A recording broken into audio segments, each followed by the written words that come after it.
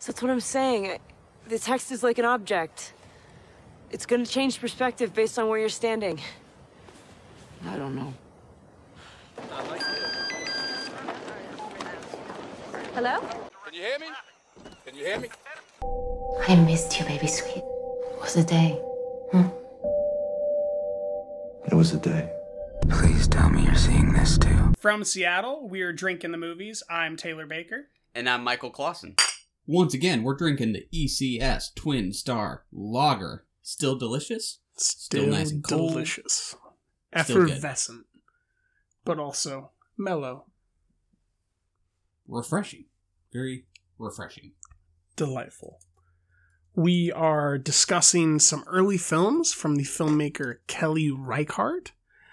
One of which is called Old Joy. The other is River of Grass, which means Everglades in direct translation from the Native American, right?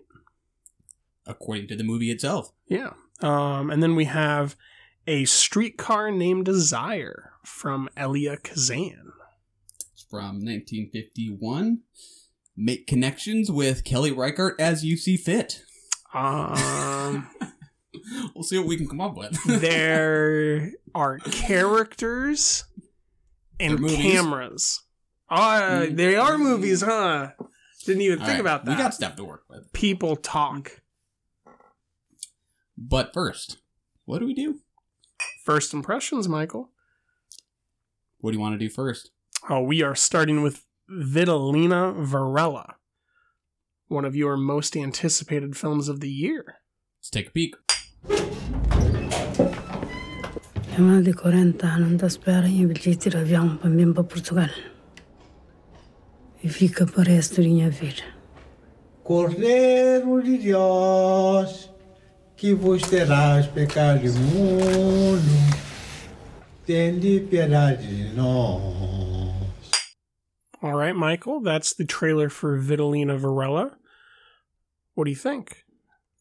It remains one of my most anticipated movies of the year, maybe even higher. Why not? I've loved Pedro Costa's previous work. I think he just has ridiculously beautiful compositions, these really dark colors, like just pitch blacks and browns. I think they're just, the chiaroscuro look of them is just so gorgeous to me. The depth of feeling, it just seems to run so deep, and I like the cinematic quality of it to me, and kind of the formal rigor of it. I think it looks fantastic. But what about you? First impression? I think I agree with everything you said. I mean, the lighting and the shadow work is obvious, but the framing seemed utterly meticulous. There's a brief frame where a man is inside of a grate that is meant to be a sun pattern, and he's inside of the inner circle of it.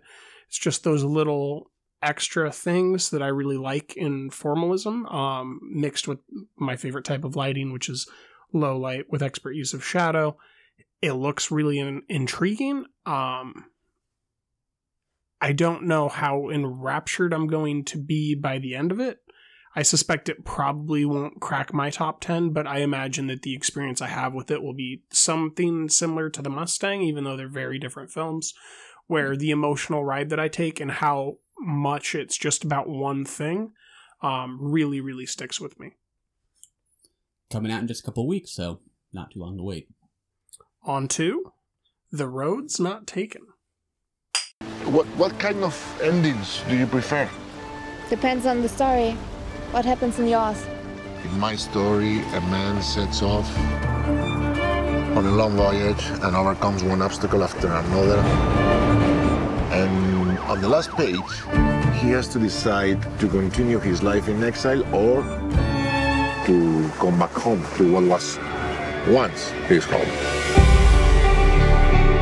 All right, we just watched the trailer for The Road's Not Taken, directed by Sally Potter. Thoughts?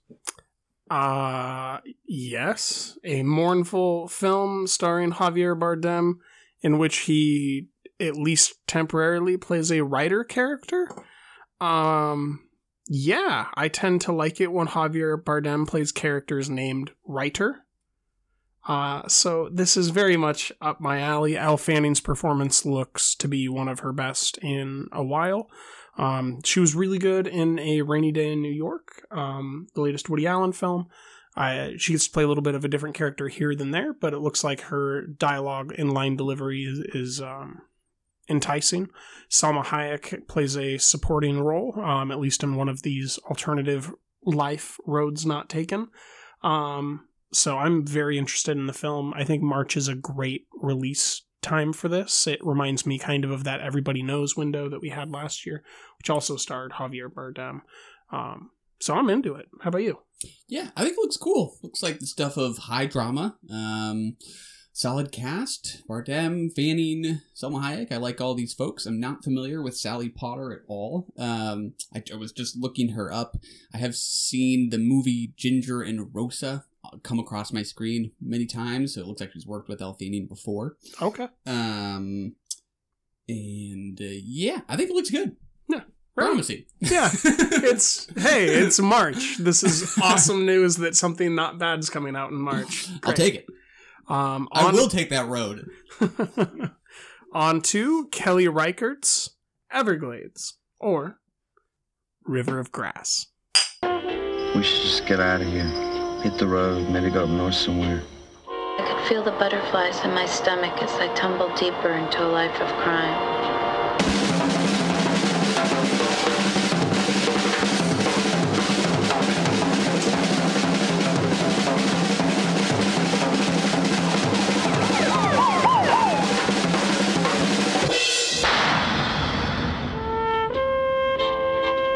All right, Michael, I think your opinion of this film might be slightly higher than mine.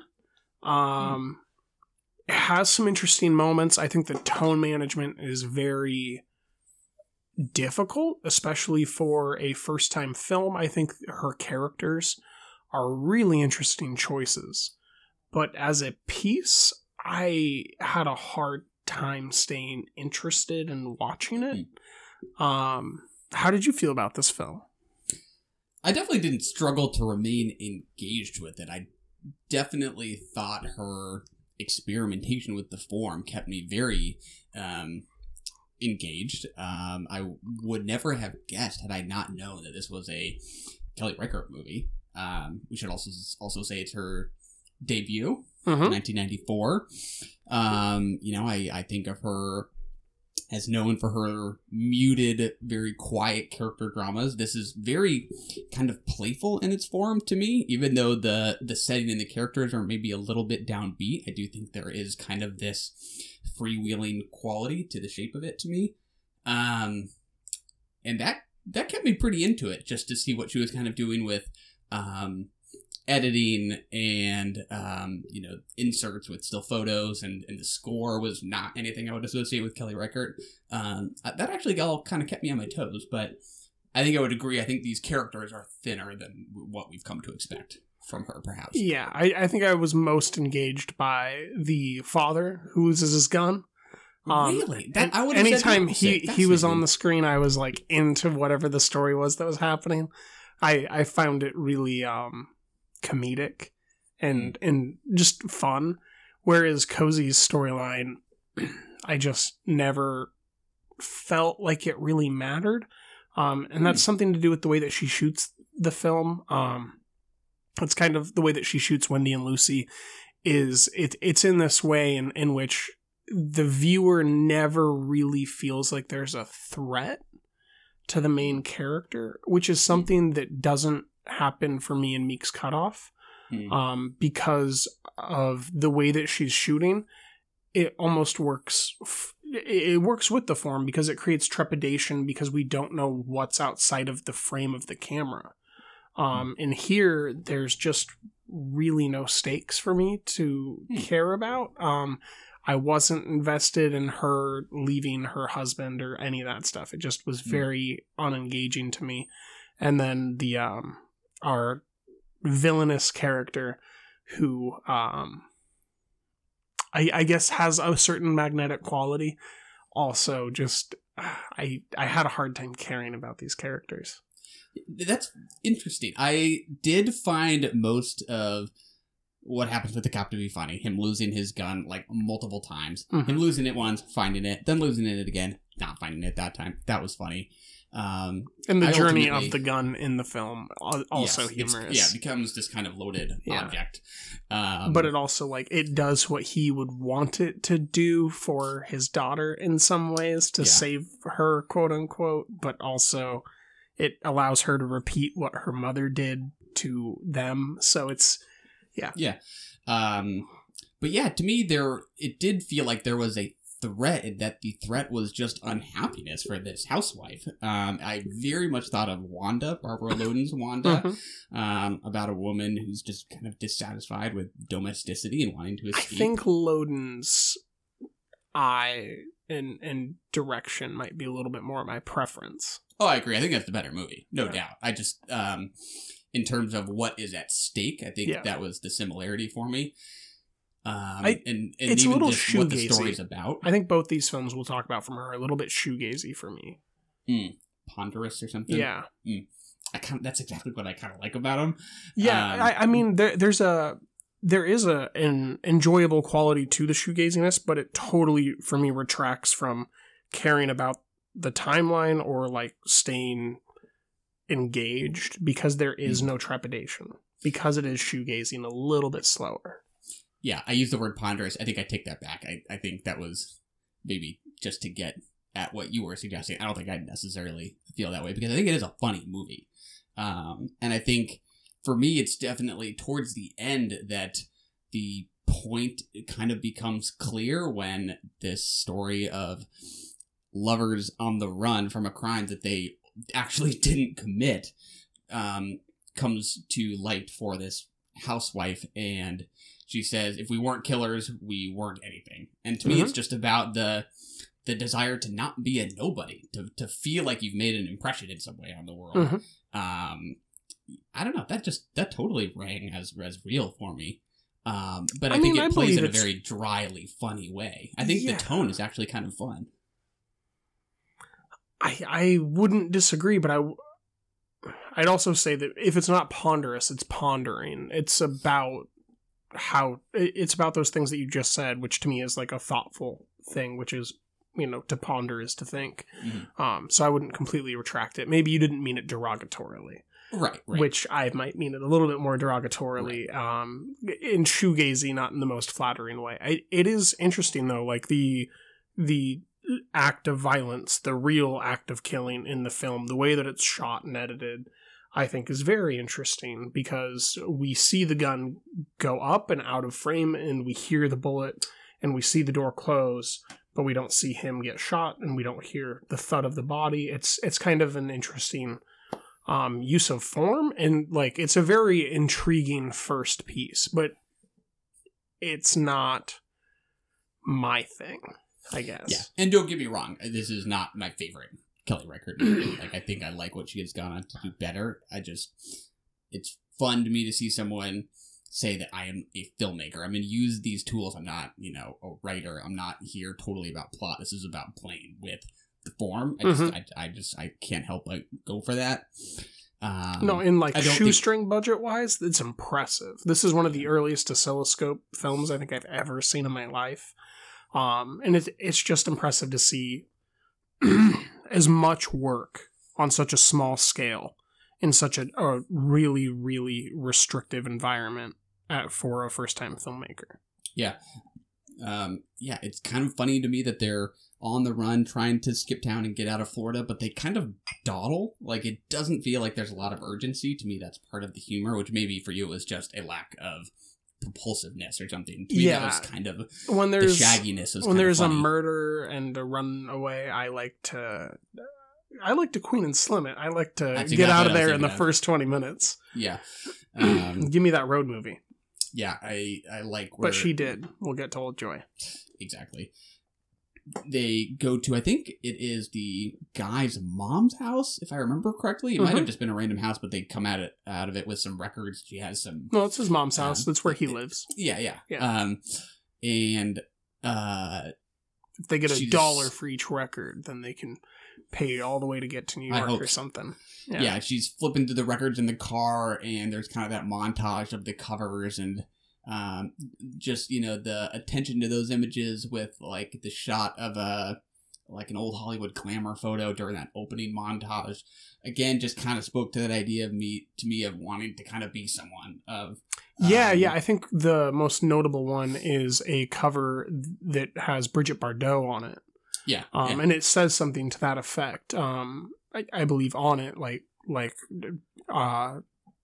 be a star or something like that, essentially. And then it has the beautiful Brigitte Bardot in the prime of her life on it. And she's looking at this and, we as viewers imagine her aspirations for what she's going to go do in this Bonnie and Clyde scenario that never fully develops with one of the dumbest Hydes or Clydes I've ever seen. Yeah. It's just funny to me. I think she described it herself as lovers on the run without love and a crime movie without a crime. To me, that's just sort of the appeal, is that she has sort of cleverly taken away the stakes just to focus on who they are. And maybe that didn't make up for it. Budgetary constraints. I don't know if that was what held me back from loving it. Like, I actually don't know that I like that either of these actors particularly well. I definitely do not. I like the father actor. I think that's why he worked for me so much, was it's just a great comedic role and delivery. Yeah. But yeah, I mean, I don't need budget to give me just texture and a sense of place, this just highway cheap motels along the Everglades. I think I kind of got into all of that. I don't know that the mood is quite as potent as her later work, and I ultimately kind of go for something with deeper wells of feeling than something a little more comic. It feels a little more kind of irreverent or something. But I get the take. I get it. I think we're actually fairly close, but you definitely like it more than I do. Yeah. I think you gave it 3.5 and a heart. Yes, that is correct. I give it a 3, no heart. Pretty similar. We're there. Yeah. On to Old Joy. Old Joy. Slow down, you want to go left. Really? Yeah.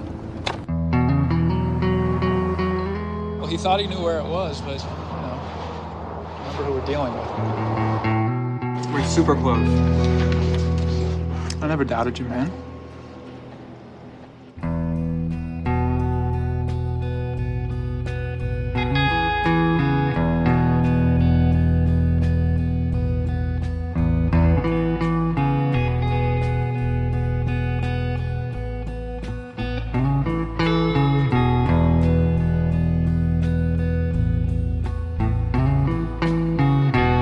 Yo La Tengo performs the OST of this film, and it sets a excellent mood that kept me on the entire ride. No issues with staying in for this one.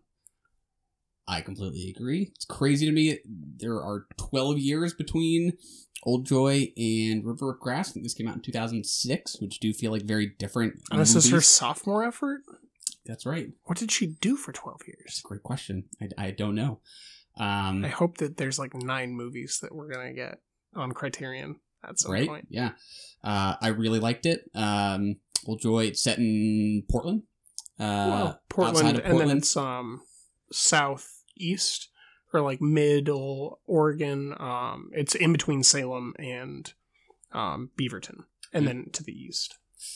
It's about a couple guys going camping for the weekend, 2 old friends. The actors are Will Oldham and Daniel London.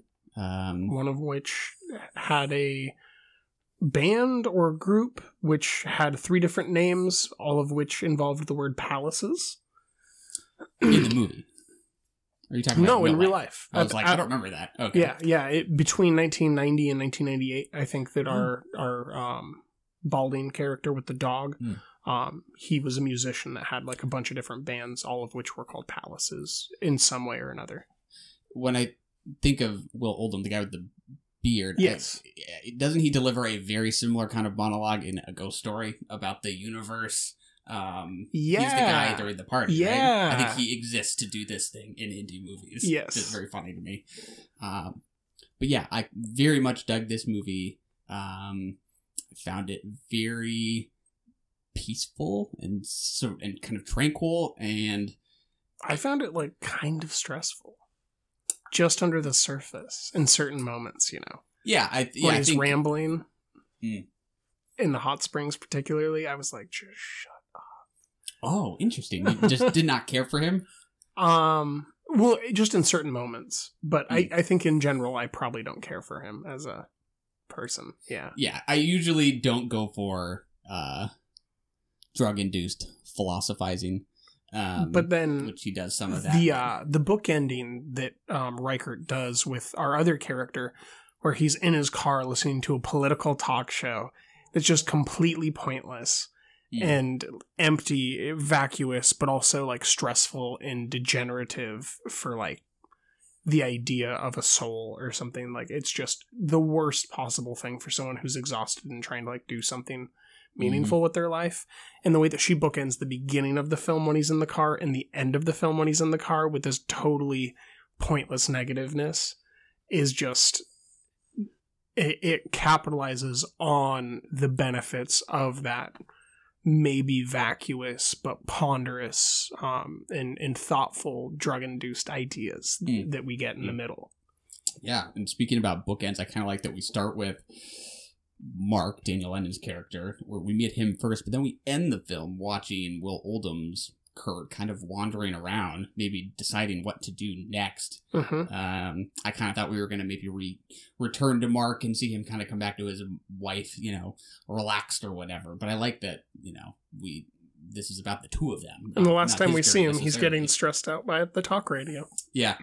But yeah, I was sort of fascinated by how serene it felt to me while also kind of being about the malaise of early adulthood. That's what this felt like it was about to me. These guys kind of reminiscing about having spent time together in their youth, hanging out with friends at places that aren't around anymore, which, to describe an indie movie that does that can just sound so kind of self-pitying, but I really didn't feel like that is what this was doing. No, it's her road trip movie. But more than anything, this is a film that highlights the ability that Kelly Reichardt has to show a dog enjoying itself.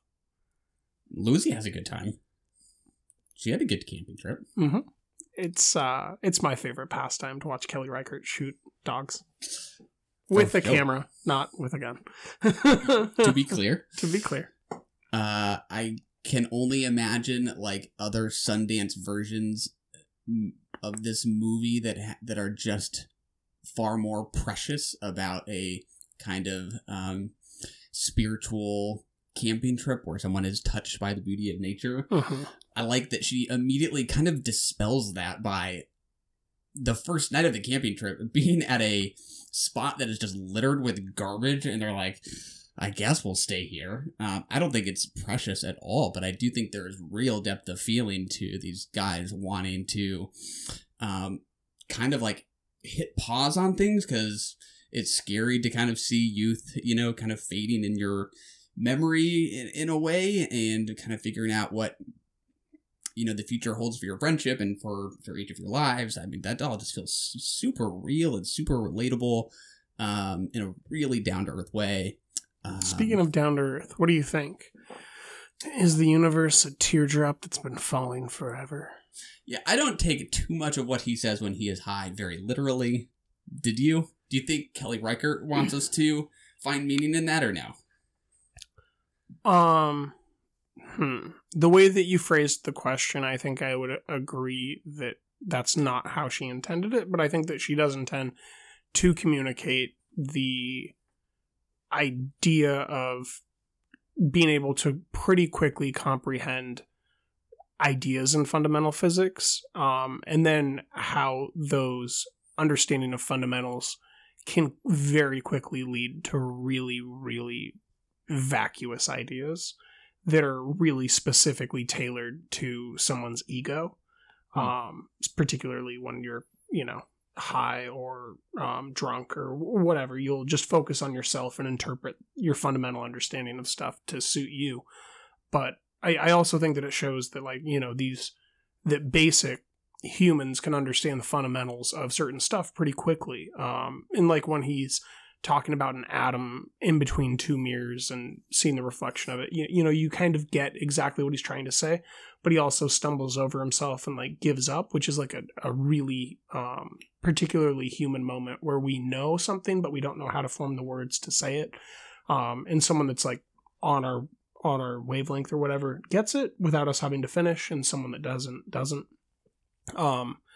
I would particularly mention my favorite shot of the film is a weirdly sensual shot near the end. They're in the hot springs, and Daniel's character is being massaged by Oldham's character, Kurt. Mm-hmm. Yeah, and we go to his left hand, and the way that it's shot is just really expressive and emotional. Mm-hmm. It's the shot of the movie. Yeah, I agree. It's fascinating. I've never seen a shot of a hand like that. And it's out of the water, and it has a wedding ring on it. And kind of it's edited perfectly to the point where right when we notice that the point is the wedding ring and what this means for their relationship as men together, it slips into the water, and this really, it's not sexual, but it's really close to sexuality or romanticism or sensuality. It's right in there. I really, really loved that shot. It made the entire movie for me. Oh, I will not argue with you on that one. I do think that is the shot of the movie, easily my favorite. And yeah, I would agree. There's kind of a sensuousness to it. And to me, it's partly just about like, have you ever seen a man's hand shot like that? I mean, can't think of maybe a in like example if Beale Street could talk in some ways, but it's not the same. Yeah, there's just a real relief that comes with it for me, that it feels like there is this weight being lifted. Or tension dispersing. Yeah, 100%. And I don't think this is a tense movie, which is kind of interesting. It's not like we've seen this guy be super anxious. He's very kind of inward about, you know, his ennui, but you very much feel this kind of weight lifted off of him when he can let his hand down into some water. The shot, for sure. And on the note of Will Oldham's philosophical and existential talk when he's high, it partly just kind of gives me a sense of who this guy is, that he is a little bit up in the clouds, and that's maybe why, that is partly why I think this other guy worries about him a little bit, whereas the other guy is particularly practical. Mm-hmm. And that's leading to his own kind of anxieties about what the future has in store for him. And I don't think we look at either one and go, oh, they have life figured out. Definitely not. Some of what he's saying is kind of eye-rolling, but some of it also feels pretty spot on. I like that analogy about walking through the forest and seeing the mess of things and getting above tree line, and finally then seeing the shape of things, which is, to me, kind of about perspective. And this is about reaching a certain age in your life where you're suddenly looking back on youth and seeing the shape of it, and what you kind of miss, and what you then kind of worry about going into the next phase of your life, and what everyone's doing, Yeah. Look around, you see trees and rocks and bushes pressing around you, and then you get above the tree line, you see everything you just went through, and it all like comes together. You see that it has a shape after all. That all just feels super real. And it's a point that the other character played by Daniel, I don't remember the name of the character, needed to hear, because he's the more practical one. But then the practical points that character can make, the other character needs to hear. It's an interesting counterfactual that the screenplay created. And that undercurrent of Yo La Tengo weirdly just meets every little bump in the road just perfectly.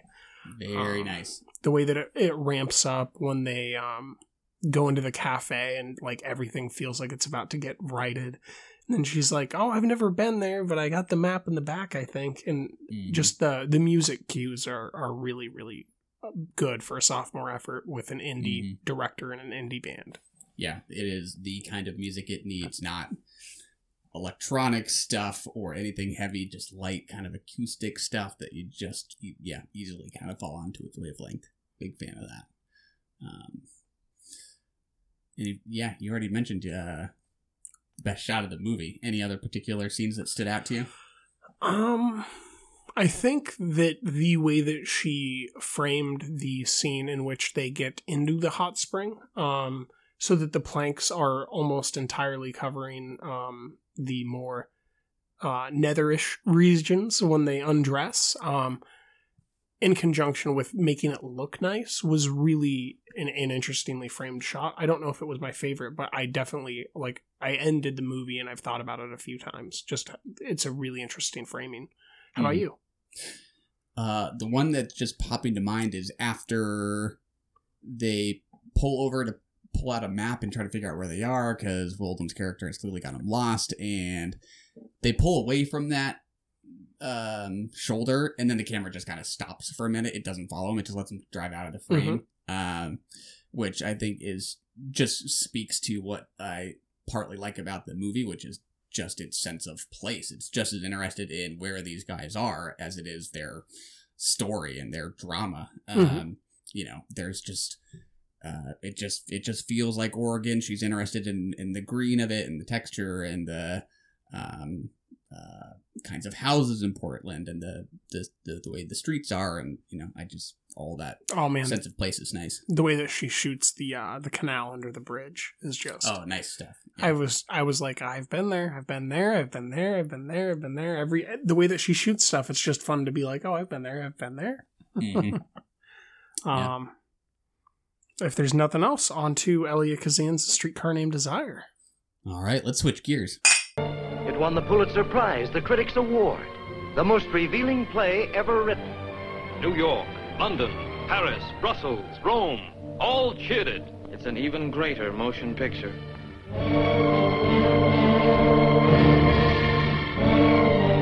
This is the story of a woman, Blanche Dubois, who wanted so much to stay a lady. A vivid, vibrant, exciting story, because every searching chapter was written by men. Men who taught her to trust and to hope, to love and to hate. The youth who brought remembrance of yesterday. The man who was willing to take her out of the dark alleys of New Orleans. The brute who lied and cheated, who promised everything, gave nothing. Don't you ever talk that way to me. Disgusting, vulgar, greasy. And who do you think you are, a couple of queens or something? Could it be you and me, Blanche? What does it cost to sing a phrase like that? Why, these are tributes from an admirer of mine. Well, he must have had a lot of admiration. Switching tones a little bit. Just a smidgeroo. Going back in time about 60 years. Vivian Leigh stars as Blanche. And what's the name of Marlon Brando's character? Marlon Brando plays Stanley Kowalski. That's right, the Pollock. That is correct. He loves that endearing term. It's based on a play by one Tennessee Williams. This is the first time I've seen this movie. Same for you as well, right? Yep, first time classic. I like this movie. What about you? I love this movie. This is an awesome movie. It's all in Tennessee Williams' stage play, and then the framing that Kazan gives it, and the thoroughness of whoever his cinematographer is that I'm forgetting the name of in that lighting crew, like just the crew on all those sublines make this movie work in conjunction with Vivian Leigh. I don't particularly care for Brando's performance. It's not bad. Wow. It's not bad, but I expected to be a little bit more riveted. And I wasn't. I was like, yeah, he can play this. I could see Kirk Douglas playing this. Like, I could see a lot of different actors playing the role and delivering it fine. It didn't seem like he was doing something special that no one else can could have done for the piece. Whoa, fascinating. Okay. So that definitely surprised me. I'm forgetting her name, but the neighbor who plays a supporting role absolutely sells that world to me. That little tiny block of New Orleans does not exist without that neighbor for me. Eunice, neighbor's name, played by Peg Hillius. Peg Hillius. She played the same character in the Broadway version that ran for, I believe, a few years. And then she was cast in that role here. And I think that in a close-up near the end, when she delivers a line to Blanche, there's so much nuance to her facial reaction that there's no way you get that piece of acting without someone walking the boards for that long playing that role. Yeah, she was good. Yeah, I thought the acting was phenomenal. I very much like Brando, and story-wise, I just thought it was a very interesting kind of microcosm of class and cultural conflict. With Stanley being this kind of unpretentious, working-class tough guy, and Blanche as, so much more genteel and formerly rich, a socialite, and she's downwardly mobile in a social sense and refusing to accept it, and they kind of despise each other's way of life, but also kind of want each other. The way lust is kind of this film is famous for gaslighting. Yeah. It's hard not to say, this movie is partly about desire, because that they took the word away from you. You can't say it, but I'll use the word lust just to pick a different word, and how that kind of gets mixed up in their conflict, and I think that very much waxes and wanes. I think it's clearest when they first meet. He's all sweaty, and she's clearly attracted to him, and he takes his shirt off. And she's eyeballing him, Yeah, but then she's also kind of repelled by him. They hear like a cat upstairs or something like that, and he makes, a cat sound. And it definitely conveys at least how she sees him, as that kind of undomesticated kind of creature or something like that. I just got a very clear sense of what they each thought of each other. That gives it a lot of its charge. Sorry, the timer went off. You need to understand, in New Orleans, there's the Napoleonic Code, Michael. Yeah, just his vocal delivery is so good.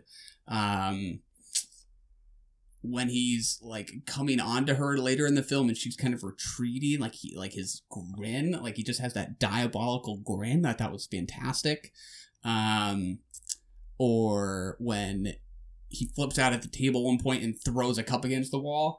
I was so ready for him to turn back to the table and kind of be huffing and puffing. Like he just threw a cup full force, but he's totally calm, and he just says my place is all clean. Do you guys need help with yours?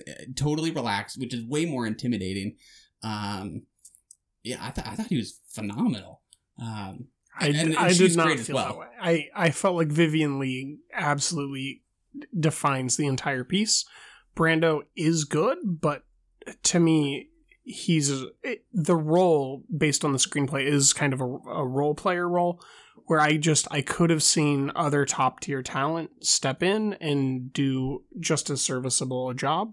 I don't know that I would point to anyone doing it better. I think that I might just have distaste for the role, so I might not like anybody in that role very much, just because I don't like the character, which is a testament to Tennessee's quality of writing more than anything. Maybe I'm wrong. Who knows? Yeah, drawn to her over him. Yeah, it's fair, picking sides, whatever. Yeah, I am. I believe that the full line is, I want to deceive him just enough to make him desire me. I think that explains the entire film. Now, whether we're talking about Brando's character, whether we're talking about his friend, or the young boy who comes to the door at one point, looking for the man of the house to sell him something or get money for some reason, every interaction she has is just about deceit and desire. And I think that the way that the shadows are cast in the film to make it always after 6 o'clock, and that line delivery at the end where he's like, I've never seen you before 6. Why is that? Yeah. And he holds her up to the lamp and he's like, you're not 25. I think that the entire piece works to tell Vivien Leigh's story as Blanche in a way that very few pieces of writing ever do. Yeah, that scene where she's having that confrontation with Mitch and he's just learned of her supposedly sordid past, right? That scene's my favorite because it has my favorite line where she says, I don't want realism, I want magic, or something like that. Which was not just a great line in and of itself, but I also just thought, like, wow, she kind of realizes that she's a little bit delusional, that she is pretending that she is not having this downfall, that she is as rich and refined as ever. That struck my attention because then I think it's only a couple scenes later that she has kind of lost self-awareness. But there's like this point where she still has her like bearings on things. She can tell herself what's going on. Yeah. Which was interesting. I was maybe a little less enthused with her relationship with Mitch. Like, I just think all the tensions between her, Brando, and the sister. I don't know that I got quite as much out of her relationship with I liked that big scene with Mitch where they go dancing and then she boardwalk or something. Yeah, and she doesn't want to go back in for the dance, and then she lights the candle, and then he tries to like force himself on her. And the way that she protests, he runs away and acts all hurt, and then they can it's a very human drama. I really, really enjoy those little moments where she's trying to lure this man into loving her, but the more that he falls for her, the less that she wants him, which is like she's being gaslit by Brando, but then you could argue that she's gaslighting Mitch. Yeah. And I love that interplay. It's just so fascinating to me. Yeah.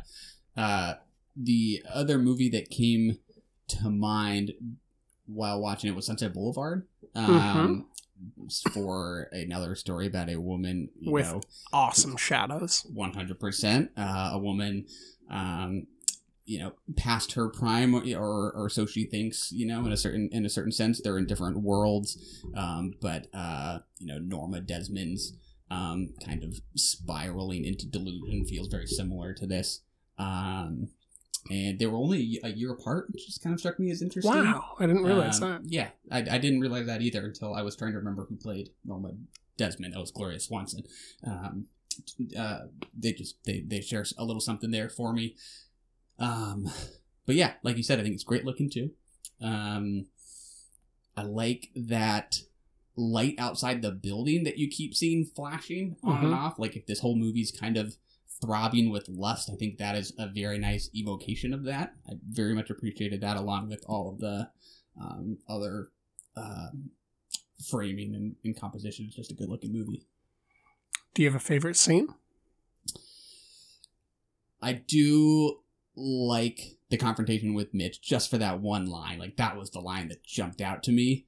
But it's weird to say I like this scene, but the other one that did stand out is when Brando's character kind of like tackles her on the bed and just is just cackling over and above her. Like that was just particularly intimidating and just kind of cruel. I was a little taken aback at that one. That was striking. We'll put it that way. What about you? Good question. If it's not, well, I've already talked about Mitch on the boardwalk, so I'd say either her arrival when we hear her talk about the streetcar desire, and the way that the smoke and the illumination of the lights works in conjunction with everything. But I'd also be tempted to say the factory fight with Mitch and Marlon Brando's character, which isn't particularly like great cinematography or anything, but in conjunction to the film, it's a totally different type of location with a full assortment of supporting cast or extras, whoever's in there. And the way that they customized the lighting, got the smoke going in conjunction with the shadows, and then I believe they do like a slow zoom in during the fight. Or maybe it was a pan cut zoom. It just, the way that all that went together, totally goes against the rest of the film, but it feels like a piece of it. And that was just really interesting filmmaking. Yeah, if I remember, I could be misremembering, but I think like it starts in the middle of the fight, right? That scene, which just... Well, it starts with them throwing words and like trying to bust through the extras to get at each other. And then it kind of goes in and we lose track of where we are because there's so many bodies. And then they're separated. Yeah. That it kind of skipped over Brando's actual telling of him. Like, that means only minutes before he was like, have you heard about her history? Like, that would have been a big moment. I don't think that's exactly how nice he went about saying those words. That was not a great impersonation of how he probably conveyed that. You are correct. Hey, you idiot dumbass! Probably more something like you know who you're trying to marry? For sure. It's a good scene. Anything else you want to discuss regarding Elia Kazan's A Streetcar Named Desire? That's all I got. All right. That was a fun classic throwback. I'll see you next week, Michael. Adios. Run! Go! Get to the chopper! We have to go. I'm coming with you. That was brilliant. You're the best and we love you! And that is another one in the can.